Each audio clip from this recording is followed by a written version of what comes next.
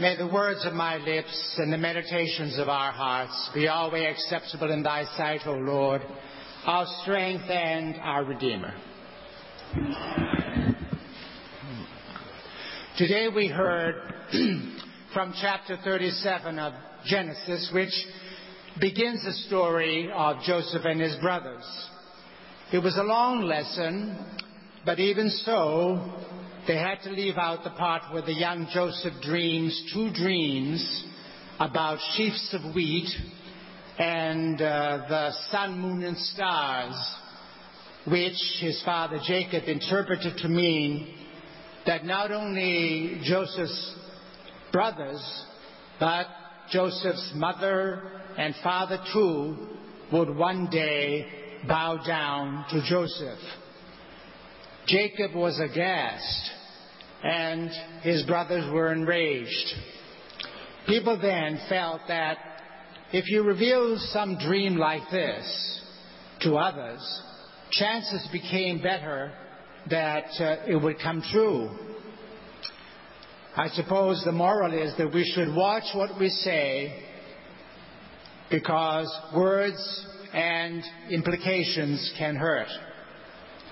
Joseph was young, and he had not yet learned that to keep peace in the family and society at large, there are some things we should say quietly or keep to ourselves. Or perhaps he was only 17 and innocently seeking understanding, and as sometimes happens in life, he got instead rebuke and hostility.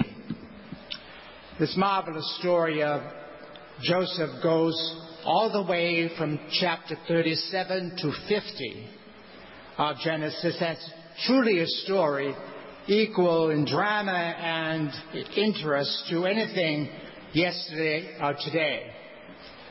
Incidentally, the composer who gave us the musical Cats wrote one of his first works around the story of Joseph and his multicolored coat. And there is a novel by one of my favorite authors, Thomas Mann, in German, called Joseph and His Brothers. It's nice to become reacquainted with these biblical stories, as we have been in the last 10 years or so since the revision. But today's story tells Joseph how Joseph wound up in Egypt. That's the main plot. Unlike some parts of the Bible that tell independent stories one after another, this is a long story that goes smoothly from scene to scene like a novelette and holds together very skillfully. I would like to treat today's story as lessons in living, rather than approach the main purpose of Genesis, which is to show the place of Jacob's family in the light of God's plan. That is, to bring God's people out of Egypt into a new land. The story of Joseph aims to show us how the Hebrews found themselves in Egypt in the first place. For our day-to-day living, apart from the religious story of the patriarchs and matriarchs and what theologians call the history of salvation, we could, for example, find instruction in the actions of Reuben and Judah, who each in his own way and in his own time said what they needed to say to save people, to save Joseph from death at least. Many times in a group, people will sit mute too timid to say what needs to be said and do what needs to be done until one brave soul does speak up. Reuben and Judah were two brave souls who stood up to 8 brothers and saved Joseph from death. For where there is life, there is hope. They could not save him from his difficult destiny, but Joseph did survive to face further trials. More than once I have been on the tee when an adult is treating a child in a cruel and hurtful way, and one passenger will speak up in protest while everyone else averts their gaze, only to be met with anger. Another time, I was on a train when a drunk was harassing a young woman. When we came to the next station, one muscular young man eased the offender gracefully out of the train, whereon a policewoman appeared out of nowhere. Everyone in the car applauded the hero, but until then, all had been in a silent cocoon.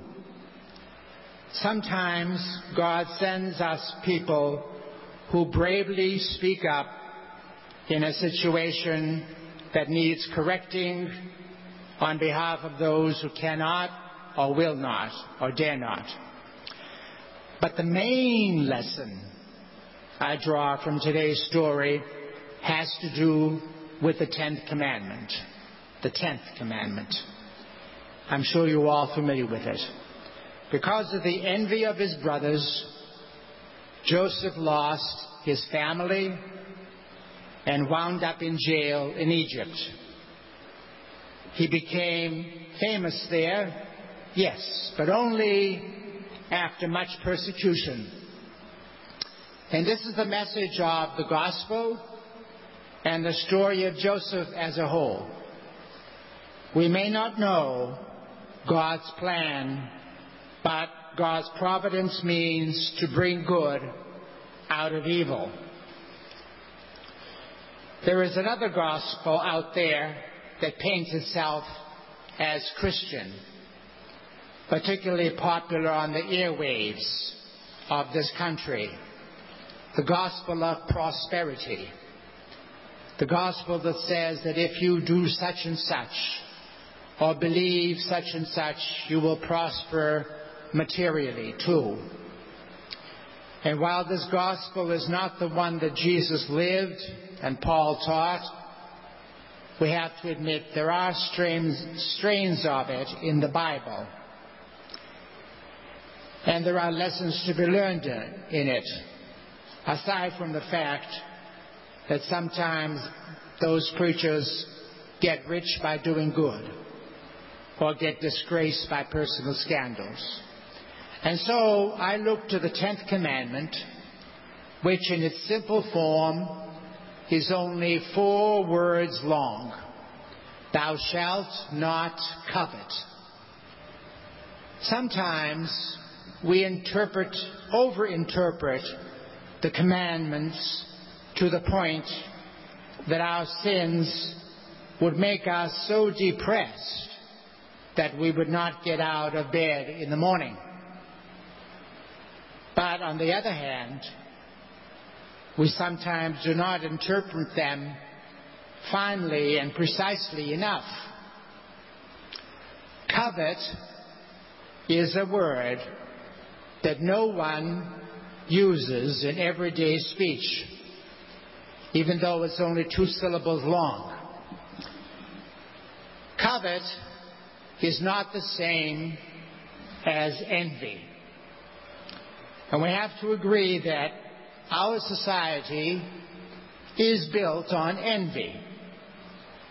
If we don't buy, we don't produce jobs, and our GDP,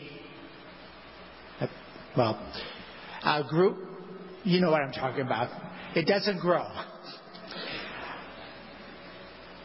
We're built on envy because we often want to keep up with the Joneses, as they used to say when I was a teenager.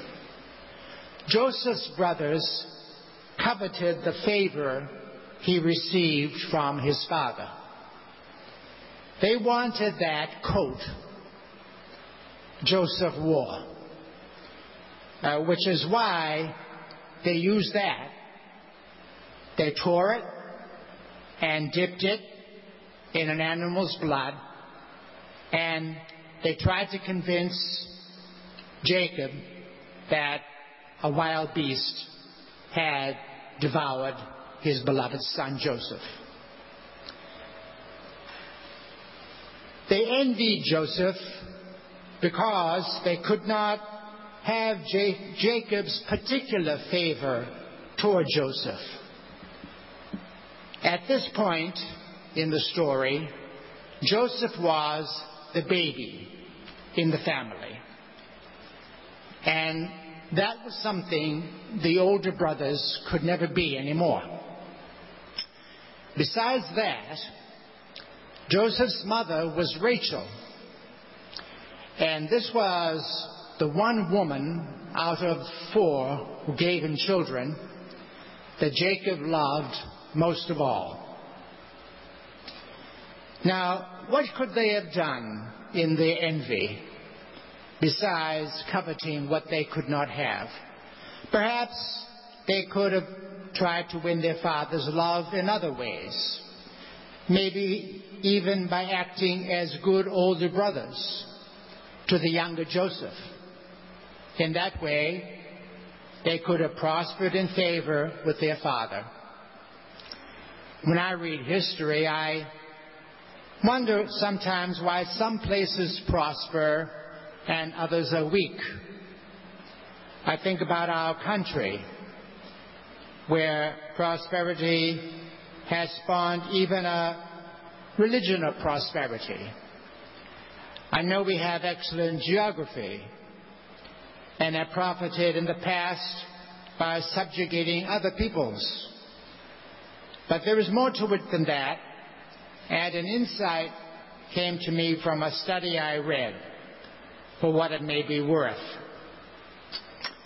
Someone studied game shows in some foreign country and reported that the audience would boo when people won, when they won, because they thought it was not fair. When people begrudge what other people have, in some cases to the point of taking what they have by force, or at least hating them inwardly or outwardly for it, whether this be a place, a company, a church, a nation, such a place can never prosper. For that is where the brothers went wrong. Their coveting led them almost to murder their own kin, in which case they would have killed their own souls. And what they did was bad enough. That is why the commandments were given, because they are not only God's will, but because they are good for us here and hereafter, for body and soul. When our human nature causes us to envy, and we do not have control over our emotions, that does not mean that we have to yield further to covetousness, because covetousness can never do any good. Joseph's brothers could never have his coat because it was sewn to fit only him. We cannot have another spouse or another's particular house or another's anything so long as it belongs to them, because it is theirs. But we do not have to wallow in envy. We can prosper in the way God provides and attain that sufficient success upon earth, which is in a prayer that I haven't heard in a very long time. And we can be happy for the other person, even if we have to make ourselves happy. And then we can go after our own personal goals. Joseph's brothers were what we now call bullies. The kind of person who will punch you in the gut when you are not looking, because they feel they do not have your gifts, maybe. But everyone has their own gifts. The 10th commandment does not keep us from envying, and it doesn't keep us from being prosperous. It does not mean that we have to be a backward people with no ambition. Joseph's brothers sinned because they coveted. They wanted what was not theirs to have, instead of seeking where they might find favor with God and man. Which is a story as old as the one told in an earlier chapter of Genesis, the story of Cain and Abel. In the old communion service, most of which I was able to repeat this morning at 8 o'clock, thanks be to God, the priest would recite the 10 Commandments, or the Decalogue, we called them at that time. And I close with what was the people's response to the 10th and last commandment. Lord, have mercy upon us, and write all these thy laws in our hearts, we beseech thee.